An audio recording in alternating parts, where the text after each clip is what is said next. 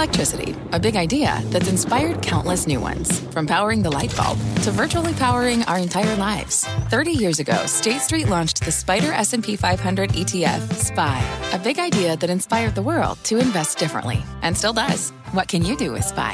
Before investing, consider the fund's investment objectives, risks, charges, and expenses. Visit ssga.com for a prospectus containing this and other information. Read it carefully before investing. SPY is subject to risks similar to those of stocks. All ETFs are subject to risk, including possible loss of principal. Alps Distributors, Inc. Distributor. This is the American Greed Podcast, presented by CNBC. I'm Stacy Keach. In this episode of American Greed, Glafira Rosales is a novice to the New York art scene, but she has all the right moves. She really played the relationships right. She says she holds the key to a treasure trove of never-before-seen masterpieces. Jackson Pollock with famous drip paintings, Mark Rothko, Robert Motherwell. These are paintings that go for millions of dollars each. A tale with enough mystique to draw millionaire buyers. Collectors are greedy for recognition and for artwork that lends them prestige. But before you open your wallet, you may want to look twice. Every aspect of the story behind those paintings was a red flag. It turns out skilled forgers know how to splash paint, too. Glafira Rosales, he was able to take 63 paintings, get $33 million out of them, and then the gallery sold them for $81 million. And Glafira Rosales is a modern master in the art of the con. The experts believed it. Collectors bought it. It was auctioned off by big auction houses. I mean, this woman was sitting on top of the world.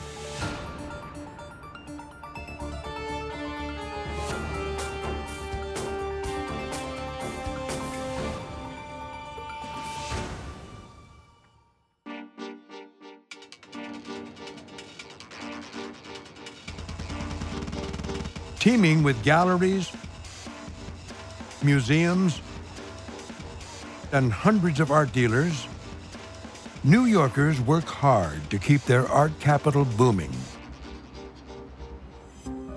So in 2011, when one of New York's most venerable art galleries suddenly closes its doors, the art world is in shock. Knoedler & Company has been in business since 1846.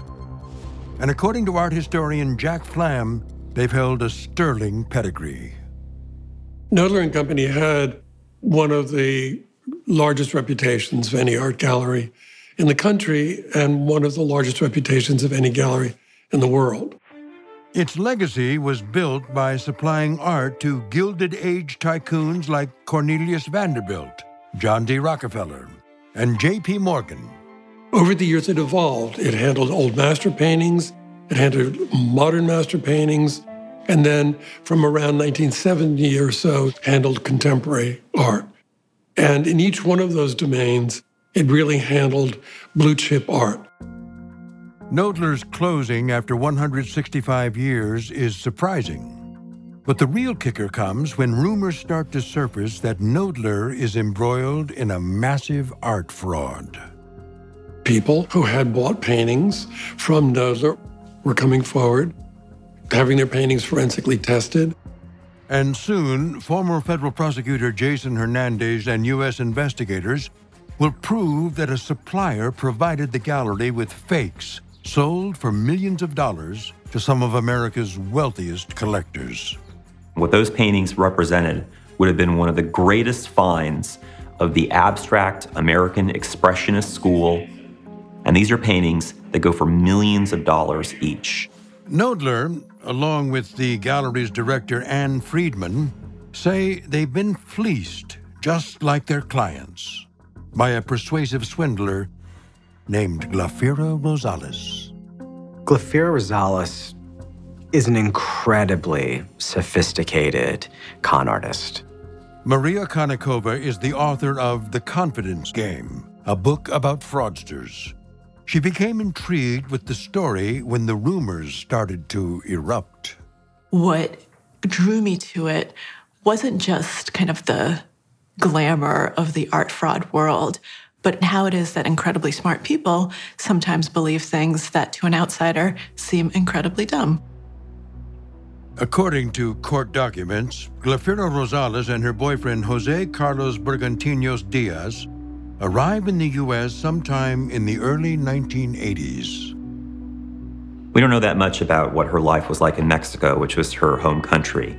We know that she worked in different jobs in the United States, some in the art field. First, they settled in Houston, where Glafira waits tables and Jose finds work as a kitchen helper. It takes them a little over a year to earn enough money to move to the real city of dreams, New York. In 1986, Rosales is granted permanent residence. She and Jose Bergantinos have a daughter and buy a small house in the suburbs. Rosales even fulfills her childhood aspirations and opens a small gallery business called King's Fine Art. What Glafira Rosales told people was that she was from a family that loved art, that had a lot of people come to their house for art salons. And so from a very young age, she was fascinated by this world. Sometime later, Rosales meets a well-liked figure in the New York art scene who happens to hold a position at Knoedler Gallery. He offers to set up a meeting with the gallery's director, Anne Friedman. Anne Friedman was pretty new as the director of Knoedler. She'd been very successful in her art career and someone who knows how to sell things to people, which is what you need in the art world. But now she really wanted to make a mark as the female director of this really prominent gallery. As luck would have it, Rosales is looking to make her mark too. So in 1995, when 40-year-old Glafira Rosales breezes into Knoedler & Company with a canvas, she's the epitome of a well-dressed and cultivated art dealer. Lawyer Luke Nikas represented Anne Friedman in what's been called the art trial of the century. You have a woman who's unassuming. She's not slick. She doesn't have this well-planned story. She's got a relationship with a man who inherited the painting from his father, and he lived in Mexico, and he just wanted to get rid of this collection. Friedman leads Rosales upstairs to a small drawing room. The painting's warm, peachy background with two ethereal clouds of color is immediately recognizable as the work of Mark Rothko, a leading artist of the Abstract Expressionist movement. Rothko, along with Jackson Pollock, Robert Motherwell, and a few select others, were leaders of the Abstract Expressionist movement that emerged in New York during the 1940s. That handful of artists are the artists that are the most valued, have the largest reputation, and in some cases also fetch the highest prices. People don't walk in off the street carrying a Rothko, and Anne Friedman knows it. When questioned, Rosales spins her tale of growing up in a prominent Catholic family in Mexico, surrounded by the creme de la creme of society. That's where Glafira came in contact with the heir to a secret art collection, a man she refers to only as Mr. X. To begin, she would try to sell the collection of a painter friend, someone whose confidentiality she wanted to respect, and so he became known as Mr. X. Mr. X's father had been a patron of the Abstract Expressionist art scene. He purchased artworks straight from the artist's studios, paying in cash, so the assets and taxes were never declared. According to Rosales, there's another family secret that needs to be kept. This man was married and had a family, and he was a closet homosexual. And in Mexico, supposedly, it was dangerous to be a homosexual at that time. And so the man had died, and now his son was selling the pictures, but he wanted to do it as discreetly as possible. But there's a bonus, and it's alluring. This Rothko is just the tip of the iceberg. Her secretive client has a collection of previously unknown works by Robert Motherwell, William de Kooning, Jackson Pollock, and more. Pollock painting in 2015 went for $200 million. Only a few years before that, a Rothko went for $86 million. There are really big numbers involved.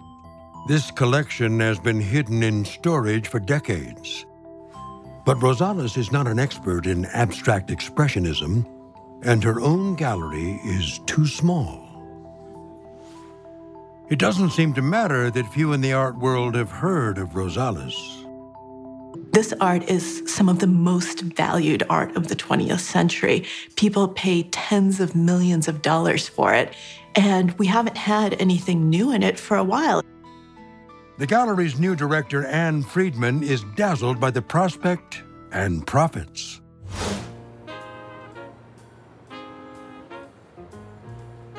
Up until now, Glafira Rosales has been circling the fringes of the New York art scene. She didn't know that much about art, to be perfectly honest, but she picked up a lot from the people around her. Her new contact, Anne Friedman, the director of Knoedler Gallery, has the power to launch her into the upper echelons. Glafira was delivering a great product that she knew would catch the attention of the right people. Glafira's portrayal of the unassuming novice is picture perfect. I always think about the excitement that Anne Friedman felt, like the excitement you might feel finding dinosaur bones. It's this unearthed discovery. But a slight drawback emerges. The recorded history of ownership that proves its authenticity is called provenance, and this one is murky. Provenance is a really important concept in the art world. The story was that they were purchased by a family, a collector, directly from the artists, often purchased outside the back of the gallery in exchange for cash, and that they had been kept in storage, basically, for decades. So if you believe that story, the lack of provenance actually makes sense. So over the next decade, Glafira Rosales provides Knoedler with a few new paintings each year, all by heavy hitters. She sells additional works to art broker Julian Weissman, another New York art dealer. Her anonymous collector, Mr. X, turns out to be the gift horse that keeps on giving. The most high-profile artists, Jackson Pollock's, Rothko's, Motherwell's, I mean, you name it, it was there. And discretion is fundamental to the rare art market, where collectors are often tight-lipped about selling. Secrecy is highly prized in the art world. When you're a buyer, you're not entitled, for example, to know who the seller is. Or if a broker comes in with a piece of art, they don't have to necessarily disclose who their client is. Still, Rosales' secret collector poses a vexing setback when it comes to negotiating prices. The more provenance you have, the more detail you have, the more likely the work is going to sell for a higher price because the backup is there. When Anne Friedman pushes her for more details, Rosales names David Herbert, a deceased New York art dealer, as the go-between. She hears the name David Herbert as someone who has been associated with these artists, who was also part of the gay community at the time. And so all of a sudden, David Herbert can be someone who's connected to Mr. X. To help shore up the murky provenance, Knoedler shows the works to art experts to get their opinions. Anne Friedman, Knoedler Gallery showed these paintings, including the very first one that came in the door, to some of the finest experts in the world on Mark Rothko. They saw these paintings, several of them, and said, these are convincing. Art historian Jack Flam recalls viewing a painting at Knoedler by Robert Motherwell. She showed me a Motherwell elegy that was on the floor in her office, and she said that she had just got it. Flam had been close friends with Motherwell until his death in 1991. The work is credited to Motherwell's Spanish elegy series, and it catches him by surprise. In the elegies, which became his signature paintings from 1948 to when he died in 1991, he painted over 170 elegy paintings. There are also the paintings of his that fetch the highest prices on the market. Friedman never mentions the name Glafira Rosales. Instead, the works are generally referred to as the Herbert Collection. And she asked me if I remember correctly at that time whether I'd ever heard of someone named David Herbert. And I said, no, I had not. And she said he was a well-known art dealer. And, at the time, I thought, well, that's nice. Jack Flam doesn't think of questioning Knoedler's rock-solid reputation. And so, you're in Knoedler, you don't think twice. Here it is. And of course, there's that added boon for buyers who are willing to accept the lack of documentation. 1,000,004 is big. These are artists that are really, really difficult to get and that command incredibly high prices. Now imagine you can get those works and at a bargain price. So not only are you a brilliant art collector, you're also a pretty genius businessman. 12 million. Some collectors are more wary than others. Rosales sells this purported Jackson Pollock to Knoedler for $750,000. In 2001, Knoedler turns around and sells it to Jack Levy, a co-chairman at Goldman Sachs, for $2 million, with one caveat. The sale hinges on Knoedler obtaining a review verifying its authenticity from the International Foundation for Art Research, otherwise known as IFAR. It had a panel of experts put together to give their views about the painting, and they wrote a report. But IFAR won't positively attribute the work to Pollock and deems the provenance questionable. Knoedler discreetly cancels Levy's sale and refunds his $2 million. But Knoedler's mission is to sell. These works were really exciting. Some really smart, prominent people bought these works for their collections. A California collector pays $3.1 million for a painting said to be by Jackson Pollock. John Howard, who runs a billion-dollar equity firm, purchases a William de Kooning for $4 million. In 2004, Domenico Del Sol, a chairman of Tom Ford and Sotheby's, buys a purported Rothko for $8.3 million. By 2006, the market for abstract expressionist art is enjoying a renaissance. Thanks in part to Glafira Rosales' collection of never-before-seen masterpieces. For works by major artists to come up on the market, it's extremely rare. But for multiple works by the same artist to come out of the same collection is very, very unusual. The alliance between the little-known Rosales and a prestigious gallery like Knoedler might seem strange, too. But it appears to be kismet. Rosales just built slowly this relationship of trust.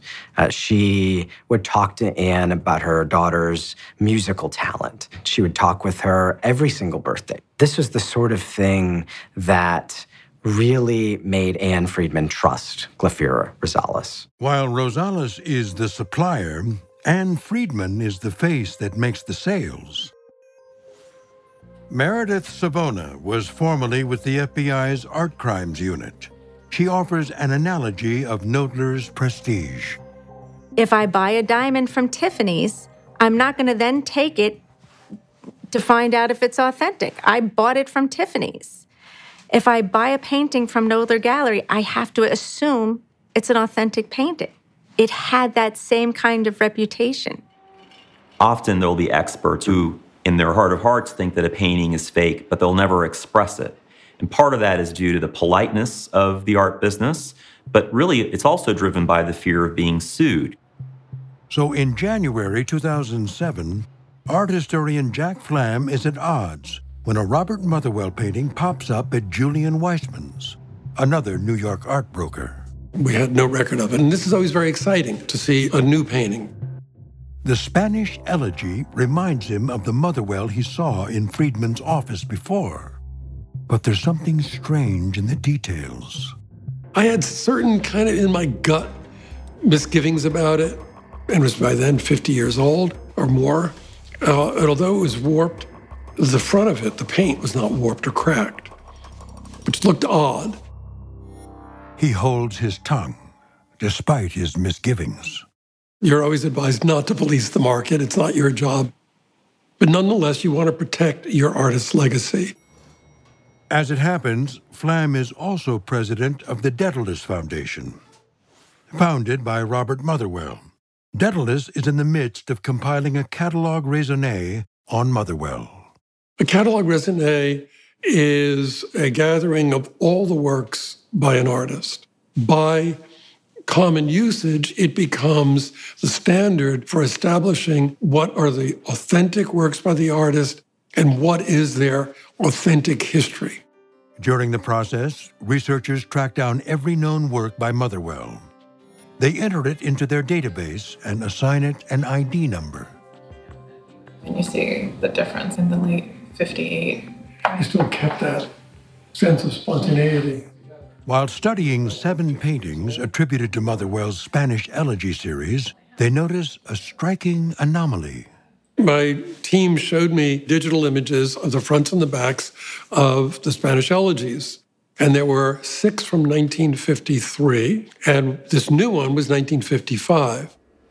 When we saw the back of this one, we saw that it was signed very much the way the others were.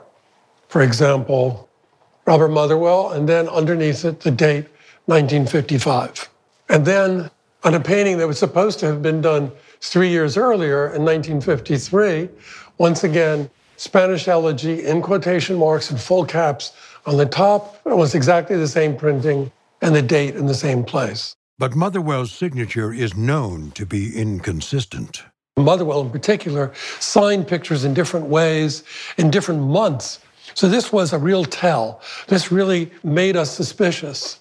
Another tell has to do with the 2 words Spanish elegy. Now, this is something that Motherwell himself often said, my Spanish elegy paintings, or that's a Spanish elegy.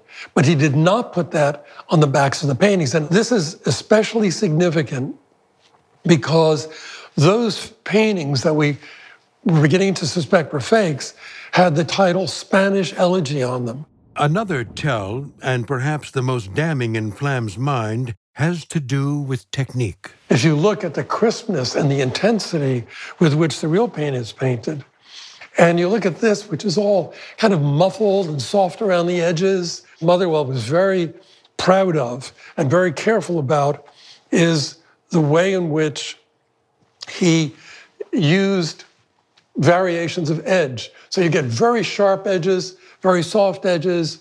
So that kind of variation was something very important to him, but something that the forger misses entirely. Their findings leave no doubt to Flamm that the elegies are fake. For Daedalus, it just begs the question, where did these pictures come from? In going through the database, we found that none of these pictures had a provenance that went back before 1999. First owner for 4 of them, Anne Friedman, Knoedler Gallery. Other 3, Julian Weissman.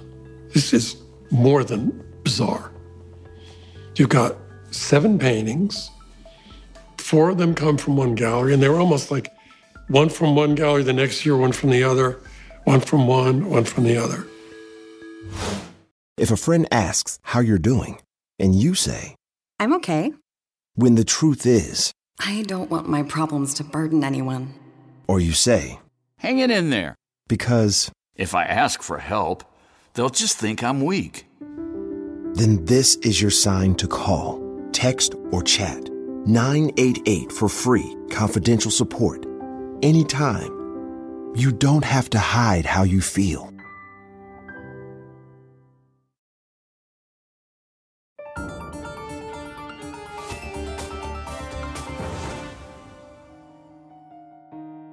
The art market can be secretive.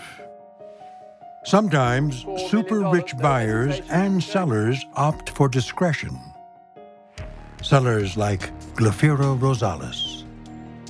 Glafira wasn't ostentatious. She didn't have flashy clothes. She didn't have an extraordinary mansion that $30 million can buy.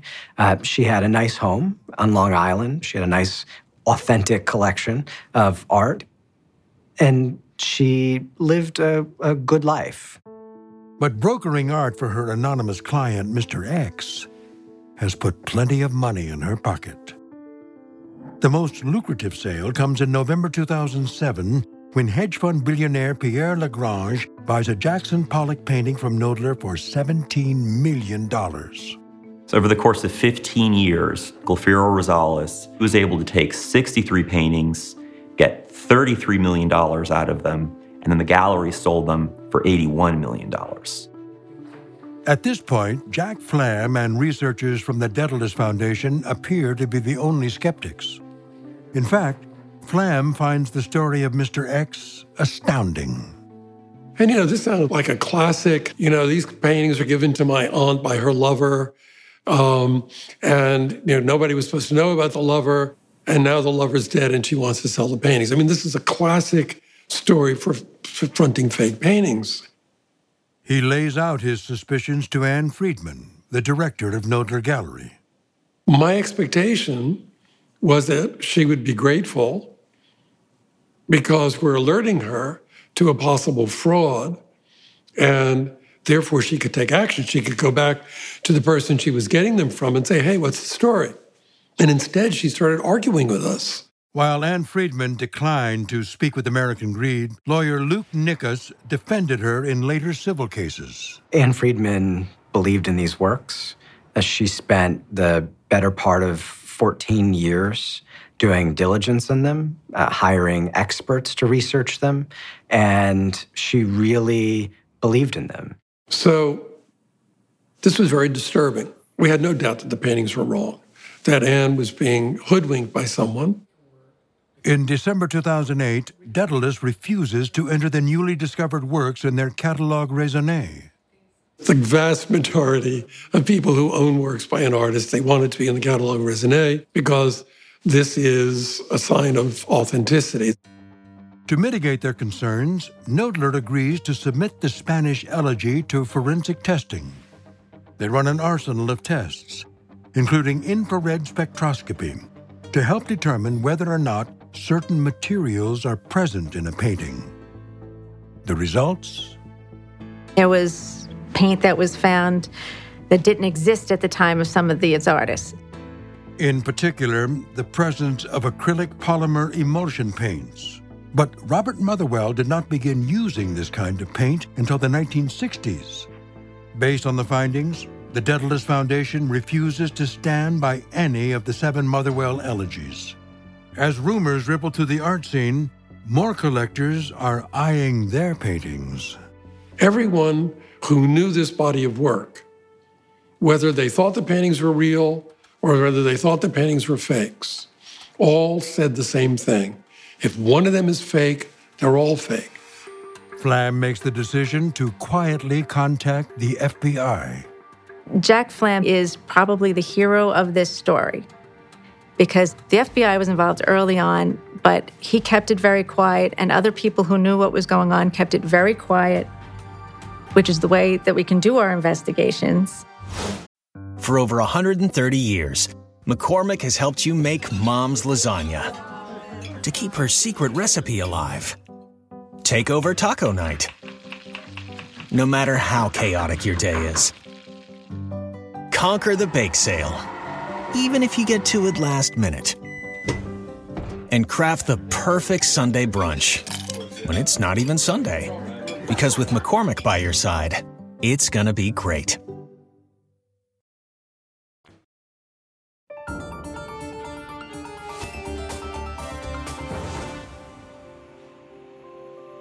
By 2009, Glafiro Rosales is enjoying a long and lucrative run as the supplier of coveted masterpieces. The market got hotter and hotter, and it was something that Glafiro Rosales was able to take advantage of. She's the biggest blessing the art market has seen in decades, but the gravy train is about to derail. So it turned out that I was not the only person who thought the paintings that were coming through Knoedler and Julian Weissman were fake, but people weren't talking to each other. British billionaire Pierre Lagrange, who bought a $17 million Jackson Pollock from Knoedler in 2007, is ready to let it go. But suddenly, he's having trouble unloading it. He tried to sell it at one of the big auction houses, and they refused to sell it. And because of Jack Flam's tip, the FBI Art Crimes Unit is now curious about the slew of paintings attributed to the same elusive provenance. We had to go down every avenue to find the negative, to find that Mr. X did not exist, to find that the client did not exist. When former Assistant U.S. Attorney Jason Hernandez joins the case, his first objective is clear. To get a criminal prosecution for fraud, you have to prove beyond a reasonable doubt that someone intended to commit a fraud, and that's the highest burden in our law. Rosales may be the likeliest suspect, but it's not that simple. You want to try and figure out some link to an artist, to a manufacturing facility, to purchases that are suspicious, anything that would give us a clue as to who's making the paintings and where they're coming from. But every lead fizzles. He decides to dig at it from another angle, the Internal Revenue Service. I had never worked with the IRS before, and I thought, oh man, now this is going to take forever. And it didn't. Enter IRS Special Agent Eric Yankee to follow the money. It's hard to walk away from bank statements, wire transfers, and payments. Between 2006 and 2011, Rosales asked the galleries to deposit her payments to two Spanish bank accounts, BBVA and Caja Madrid. During the 3 years of the investigation that we took into consideration, she received over $14 million from prominent New York City galleries for the works of art that she was selling. And central to Rosales' story is that she's an art broker for her Spanish client. If that's true, she would pay 90% to her mysterious client and collect a standard fee of 10%. She says she's representing somebody. Well, it's obviously got to go back to somebody. And if it's not going back to the person she claims to be representing, then there is nobody she's representing. The biggest red flag was her sending the money directly overseas after selling the pieces of artwork. The nail in the coffin was that she wasn't paying any clients. In particular, Glafira Rosales' mysterious client, Mr. X.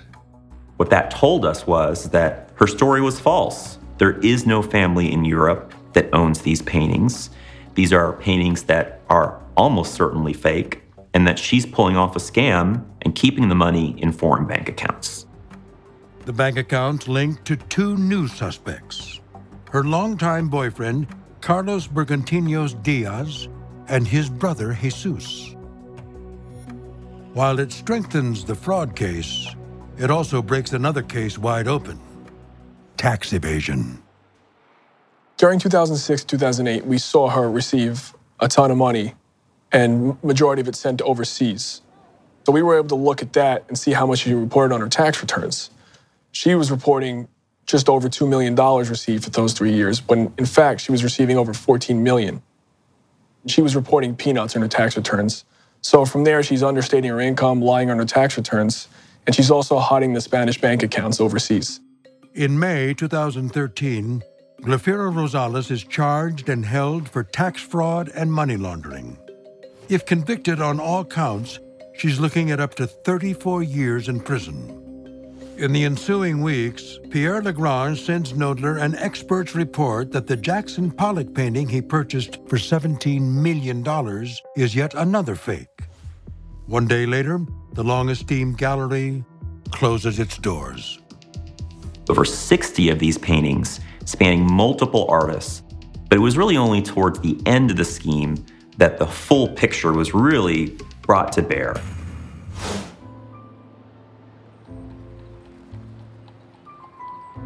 In 2013, Glafira Rosales' astonishing 15-year art scam appears to be over. She got so enamored of what she was doing and thought that she was so good at it that she would absolutely never get caught. But now, if Rosales is convicted on tax and wire fraud charges, she faces more than 3 decades behind bars. The magistrate judge denied her bail, and her being detained, held without bail, probably caused her to think real hard about what her options were in this case. Glafira Rosales admits to passing off fake paintings as real, with the help of her boyfriend, Jose Carlos Bergantinos Diaz, and his brother, Jesus. One of the things that makes a fraud like this successful is a good false provenance. And the Bergantinos Diaz brothers were adept at that. They would conduct research in the historical record, in books, anything they could find, so that when the paintings were passed off, it was believable. Glafira also names the artist forger, an elderly Chinese immigrant in Queens named Pai Shun Qian. For 15 years, Pai Shen Qian became Jackson Pollock, Robert Motherwell, Franz Klein, Mark Rothko, and any number of artists. In the 1970s, Qian used to paint portraits of Chairman Mao for schools and factories before immigrating to the United States. He didn't have much luck as a serious artist in the U.S. and had resorted to hustling portraits on the sidewalks of Manhattan. This is someone who Jose Bergantinos Diaz and Glafira Rosales found just painting in New York City one day, and they challenged him. They explained to Qian how buyers are simply looking for works in the manner of abstract expressionist masters. They asked him to paint in the style of Rothko or of Pollock to see if he could do it. And not only could he do it, he could do it well. For the next 15 years, in his modest studio in Queens, Pai Shun Qian creates dozens of lookalikes. This is a painting created by Pai Shun Qian, the forger. It's a painting that's supposed to look like Mark Rothko. It had the right color scheme. It had the right style for a Mark Rothko. You can see, if you get close, you can see some of the brush strokes, all consistent with the way Rothko painted. But it takes more than technique to fool savvy dealers. According to Rosales, that's where Jose stepped in to add his expertise. You need an older canvas for a painting that's supposed to be 60 years old.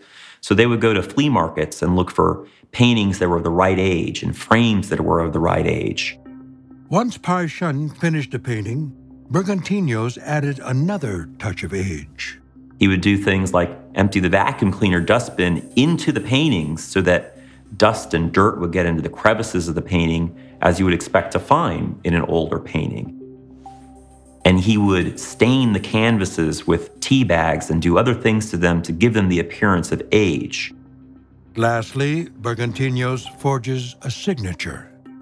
You can see it's white paint that he used to paint the actual words, but when you get close, you can see a brown tint to it, and it looks old to the naked eye.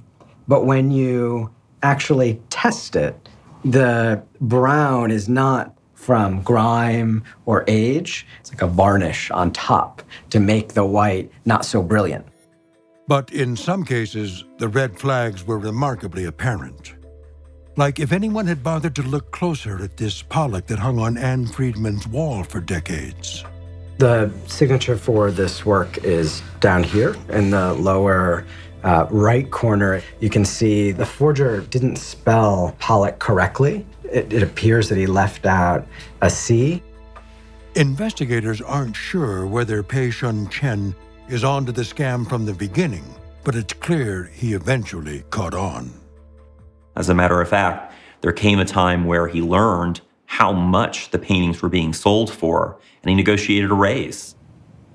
IRS agent Eric Yankee determines that Pai Shun Qian gets paid a few $1,000s each for his imitations of top abstract expressionists. Mr. Bergantinos was paying him $3,000 to $8,000 per painting, which is peanuts compared to what Ms. Rosales was initially selling them for. She's selling them for hundreds of thousands to millions of dollars. In September 2013, Glafira Rosales pleads guilty in court to wire fraud, money laundering, and tax evasion. By the time Glafira confesses, Pai Shun Qian has fled back to China. If fame and fortune was what he was hoping for, then perhaps he is a success. His works were in prominent museums. They sold for tens of millions of dollars in the aggregate.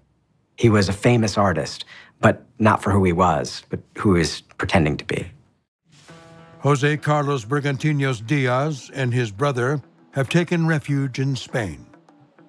In 2016, Spanish courts ruled against extraditing 60-year-old Diaz. He and his brother still face charges in the U.S. Here in the States, Glafira Rosales is left holding the bag.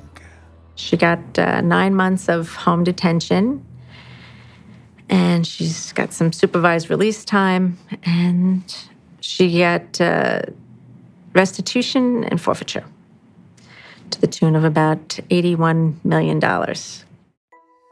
In her defense, attorneys argued that Glafira's boyfriend put her up to the scheme. He was the one who had found the art forger, who then supplied Glafira Rosales with the paintings. A string of civil cases have been filed against Knoedler and Company, art dealers Ann Friedman and Julian Weissman, and others taken in by Rosales. No criminal charges were filed against them. This is so egregious that there are people who will go to their grave saying Ann Friedman knew, the Knoedler Gallery knew, Julian Weissman knew. How could they not know? Because they themselves have never been on that end, and they don't realize what it means to be the victim of a con artist. Glafira Rosales really embedded herself in the art world in a careful way that allowed Knoedler Gallery to look at the situation and say, this is convincing to us. Julian Weissman declined to comment for American Greed. To date, most of the lawsuits have been settled out of court. The defendants have denied any wrongdoing. Art and jewelry are the last sort of bastions of unregulated business. If you're a collector, if you're in this art world, it truly is buyer beware.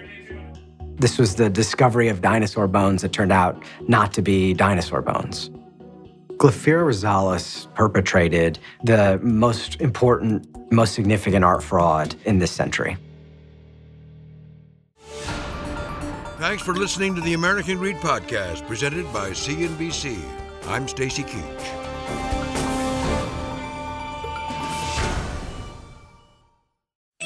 CNBC has quick and easy to understand business news updates at the open, midday, and close every weekday.